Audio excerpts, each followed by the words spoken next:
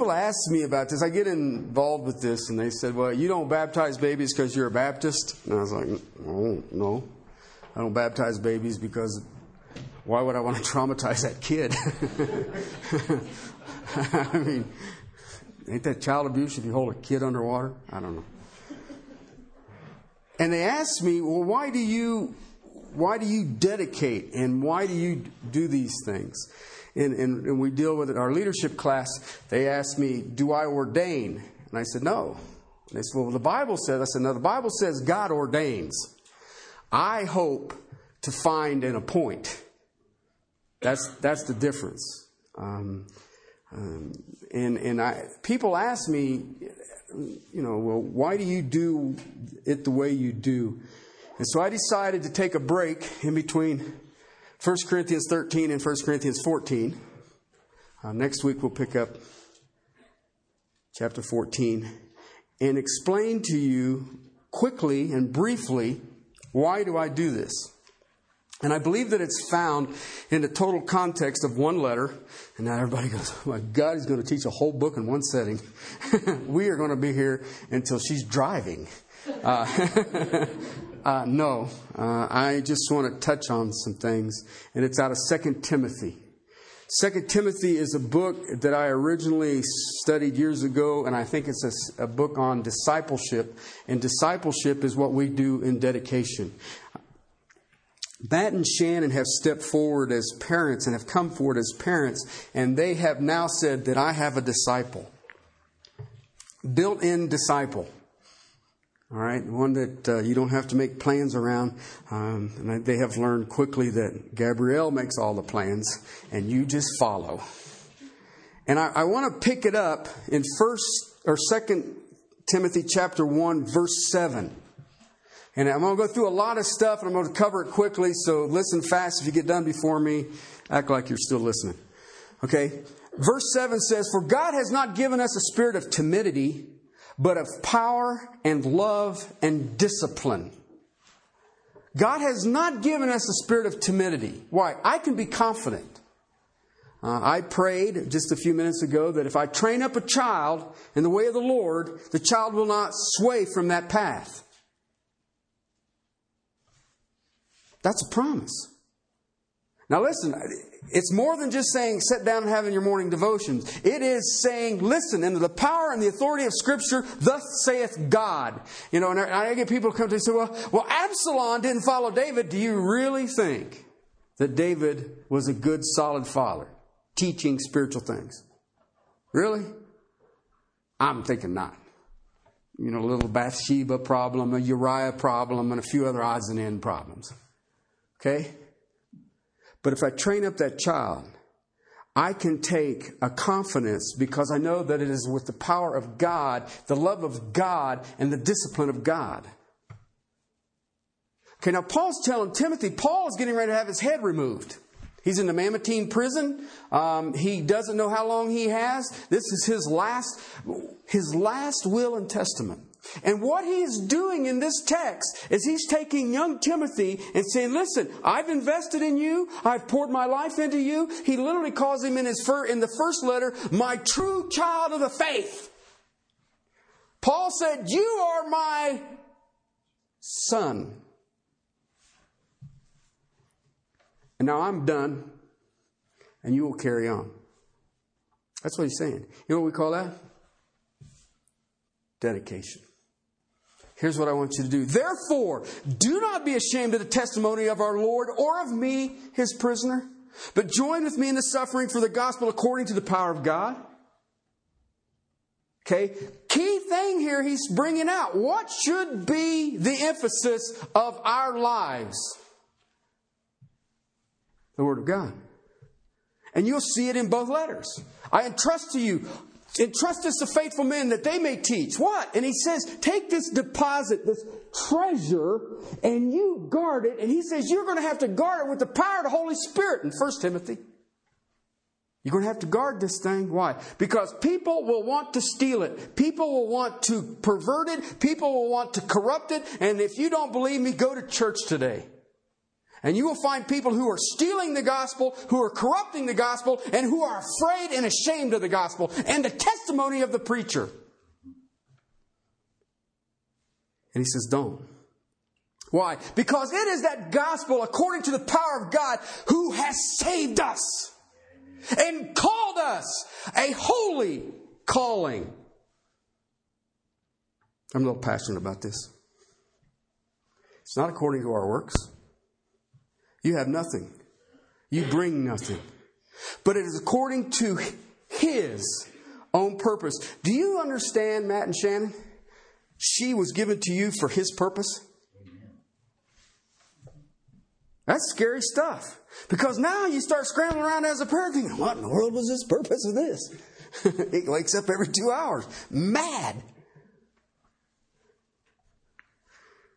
And the grace that is granted in us, Christ Jesus, from all eternity. And he says, you know what? You're going to have grace to deal with this. Okay? In this letter, he's telling Timothy, guess what? They're getting ready to kill me. That means they're probably not going to like you either. All right? And you're going to need grace to deal with this. All right? Same thing with Matt and Shannon. You will need grace to deal with this. You know what? There are people who are not going to like what you do. I can guarantee you that if you do not have a spirit of timidity, but of power and love and discipline, and you preach the gospel that saved us and called us to His holy calling, and it's not by works that we have done, but it's by power of God, you will have enemies. I do not have to go look for a fight. It's really kind of funny. I don't have to go look for somebody to pick with. I don't have to debate theology. I preach the gospel. I preach it with the power that God has given me, at the grace that He's given me, and I will offend people. And I guarantee you, you raise that child up in the power and the admonishment of God, the Creator, Sustainer of the universe, you will offend people. Guaranteed. Guaranteed. And it has been revealed to us by the appearing of our Savior Christ Jesus, and His abolished death and brought life and immortality to light through the gospel. For I was appointed a preacher and an apostle and a teacher. For this reason I suffer these things. Now, how would you like to get a letter from a guy who's in prison getting ready to have his head removed, and it's telling you need to go do that? Return to sender. How do you get my address? Let me show you something. Verse 13. Matt, Shannon. You know, I hate to preach specifically to a person, but I understand that I need to today. But I guarantee you that when I give you the Word of God, you're all going to get it. What does it say? Retain. You know what that means? Build a wall around it so it won't fall down. What? Standard of sound word. Hygienic words, sound doctrine, clean words, which you have heard from me, and in the faith and love which you which are in Christ Jesus. Then he says what? Guard it. Guard it. How many people take the book and guard it? Hold it dear. I don't want your other books. I don't want comments about other books. I don't need other books. I haven't mastered this one yet, nor has it mastered me. Therefore, I don't need your minutia. And he says, you retain this. You build a wall so this stuff don't come down. Amen. And then you guard it. But you're going to get attacked on it, and you're going to need the guarding power of the Spirit of the living God. Matt and Shannon, you have got to guard that child, and you will do it with the power of the Holy Spirit and the Word of the living God. That's the only way it's going to do. That's it. That's it. Guard through the Spirit who dwells in us this treasure which has been entrusted to you. Do you understand, Castle Rock Baptist Church, what has been given to you? Do you understand the treasure of the Word of God? You know, I get people, and they come, they say, in the Sunday school class, you don't have no books or things that we can work in all week. Read the big book. Well, you don't have any curriculum. I haven't gotten through this one yet. Then I'll go get some curriculum. You know, people ask me, well, how can I teach in your church? Read your Bible. Why? I don't have to have somebody tell me what it says. I have the author indwelling me, and He's given it to me, and He says your responsibility is to guard it and then entrust it to faithful men as they come along. It's really an interesting concept, and when you think about it, it's called discipleship. We like to call it mentoring. I call it discipleship. That's a passion. That's the fire is in my bones.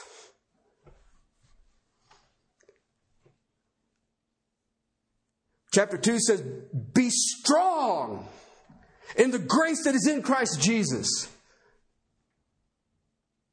It ain't your methods. It ain't your education. It isn't your, I have learned to parse the Greek prepositions.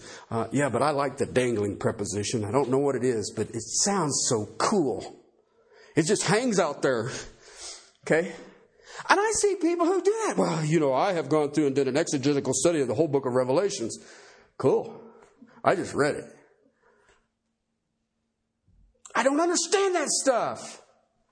Why? Because he says if you're going to stand one way only. And that is in the grace that is in Christ Jesus. And the things which you have heard from me in the presence of many witnesses, entrust these to faithful men who are able to teach others also. That is the dedication. That is what we are called to. Now listen, I look at Matt and Shannon, and I have spent time with Matt years. I still haven't got him off the Michigan thing, but Jesus is coming. Now, and I have watched God take him, fold him, mold him, purify him, and grow him in ways that I cannot take credit for. Then I watched him bring Shannon. And the same thing happened. And I just sit there and go, wow, this is totally cool. I don't even remember praying for her. I remember praying when he told me, I'm never going to get married. Lord, when he eats those words, make it chewable. But that was the only prayer that I actually had. So now God has graced your walks. He has graced your studies. He has graced your prayer times with a built-in disciple. And don't think that it isn't already beginning. It has already begun. You will pray with a fervency. And I'll tell you, as a father, you pray more for the daughter. I don't know why, but it just sort of, I think I could end up in prison if this goes south. Somebody hurt my little girl. Bye-bye. Just introducing you to my boss. I know it was wrong. David did it. That don't work either. Then he gives you some verses here that I want you to think about, because I think we miss this in Christianity. I did. When I first got saved, I thought, hey, I'm saved now. I'm on a bed of roses. I'm a child of the King of Kings and Lord of Lords, creator, sustainer of the universe. Everything's going to go great. And he says, no, suffer hardship with me as a good soldier. What? No soldier in active service entangles himself in the affairs of everyday life. What? Being a military child, I understand that. I seen that, and I said, that's make a note. Unless they draft you, run. Anyone who competes as an athlete, wait a minute, athlete? I thought it was a bed of roses. I just sit around. I'm royalty. I'm an heir. I mean, have you seen what's those kids in England? Philip and William or whatever. William and Perry, or I don't know who they are. Okay? I'm sitting there going, and they keep saying how rough they've got it. A bunch of people want to take your picture? Tough. I mean, you can go and do whatever you want, and everybody waits on you, and you don't even have to drive a car. And if you want to drive a car, you can drive any car you want. What? It's so trying to be royalty. Well, let me try. I'll just wear sunglasses. You want to take my picture? No, man. A child of the King of Kings is a soldier. He doesn't entangle himself in the things of everyday life. He is more worried about pleasing the one who has enlisted him as a soldier. Who drafted you? Jesus Christ did. Now you're going to compete. And now I have to run according to the rules. And then he makes the statement on a hardworking farmer. I come from an agricultural family, and I know what hardworking farmers are. That's nasty stuff. And then when you do it right, if God don't make it rain, it don't work. And we'll just plow it under and do it again. Well, that's a pleasant thought.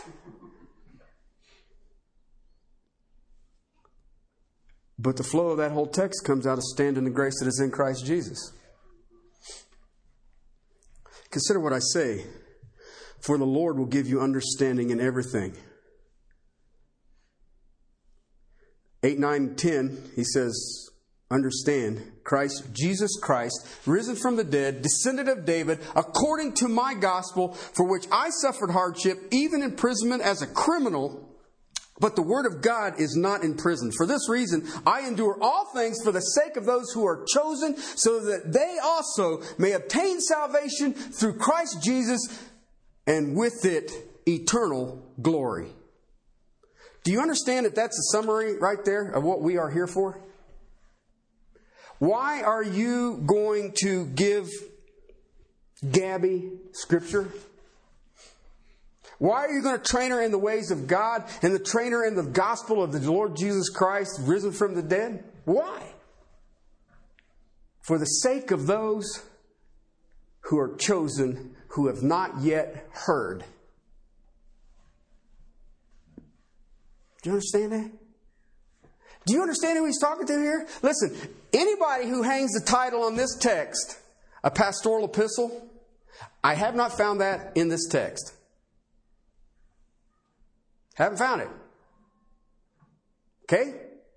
That text right there is written to anyone who says, I am a Christian. You will suffer hardship. You are a soldier. You have been given a mission. You have been given a tool. You have but one tool. You have but one mission. And anything else outside of that, you have just entangled yourself in what? A waste of time. A waste of time. You will get a lot of information and counsel on how to raise children. But I will tell you this. The only person who knows how to raise that child is the one who created it. Okay? That child was knit in the womb by the Lord God that you serve. Period. Period. This is a trustworthy saying, verse 11 says. If we died with Him, we will also live with Him. If we endure, we will also reign with Him. Look what He says at the end of verse 12. If we deny Him, He will also deny us. Remember what I said? We do not have a spirit of timidity. If we are faithless, He remains faithful, for He cannot deny Himself. I like that phrase right there because you know what that makes me? Part of Him. And I like the fact that He can't deny Him. I mean, there's times He probably shakes His head.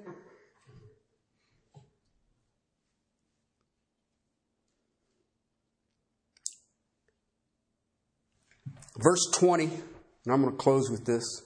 I want you to understand this because this is the warning. In a large house, there are not only gold and silver vessels, but there are vessels of wood and earthenware. Some to honor, some to dishonor. You got that? You know what he's talking about right there. In this large house, the kingdom of God, there are gold and silver vessels, and there are vessels of wood and earthenware. Now listen, all four of those have a purpose and a use. They can be used to contain things, correct? But some are to honor, and some are to dishonor. Where at? In the Lord's house.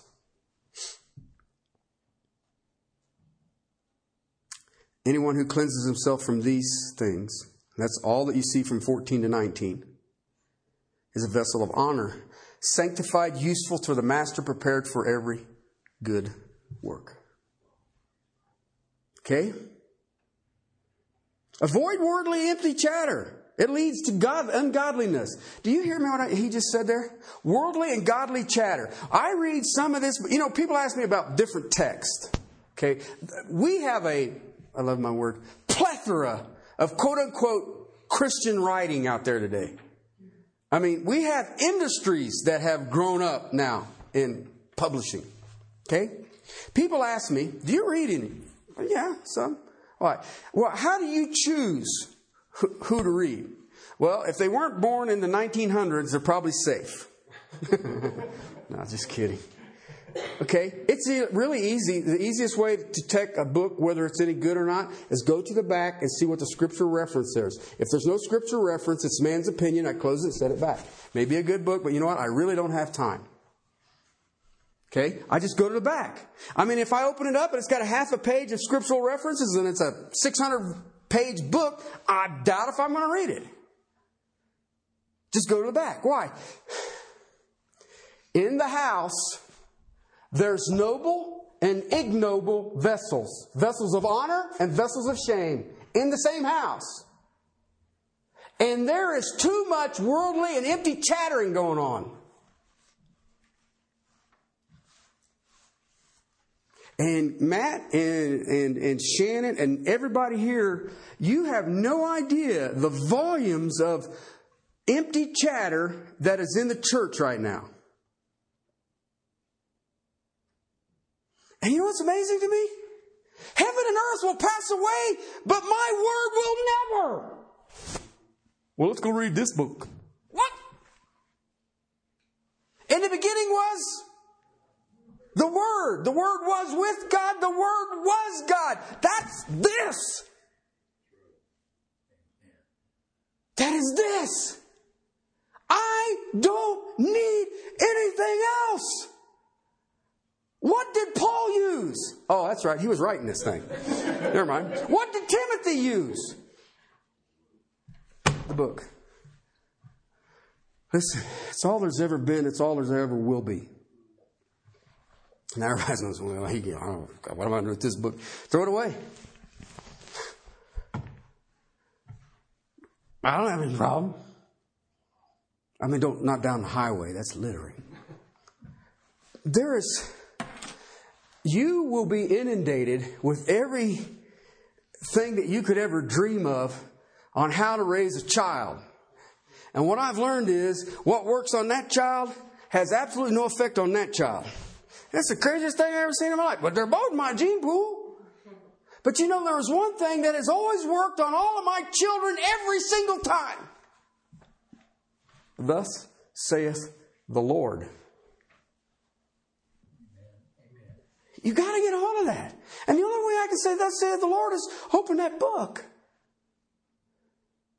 Because you have been blessed with the greatest blessing that exists on mankind right now. Do you know what it is? It is greater than the inner relationship between a man and a woman. It is to have a disciple that God says, you are now trustworthy to touch this soul. Now, touch the soul. Touch the soul. And listen, there's only one thing I know that touches the soul. The Word of God. The Word of God. So, that's why I like to bring the parents forward with the child and say, you are now responsible for this.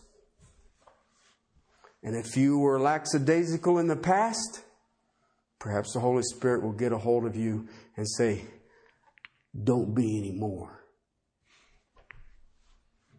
Okay? Thus saith the Lord. Father, I give it to you. Your word goes forth, does not fall on deaf ears, does not fall on unfertile ground. It accomplishes, Lord, exactly what you sent it out for.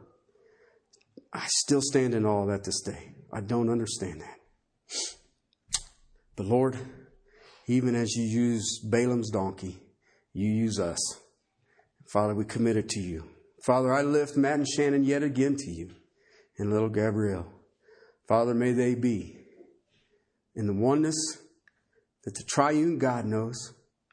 May they walk in the glory the King of Kings and the Lord of Lords, and may they walk in the grace and the mercy and the power and the exaltation of you who redeemed all of us. Father, we who are called by your name, we who will have the privilege to walk for a time with this couple and their new child.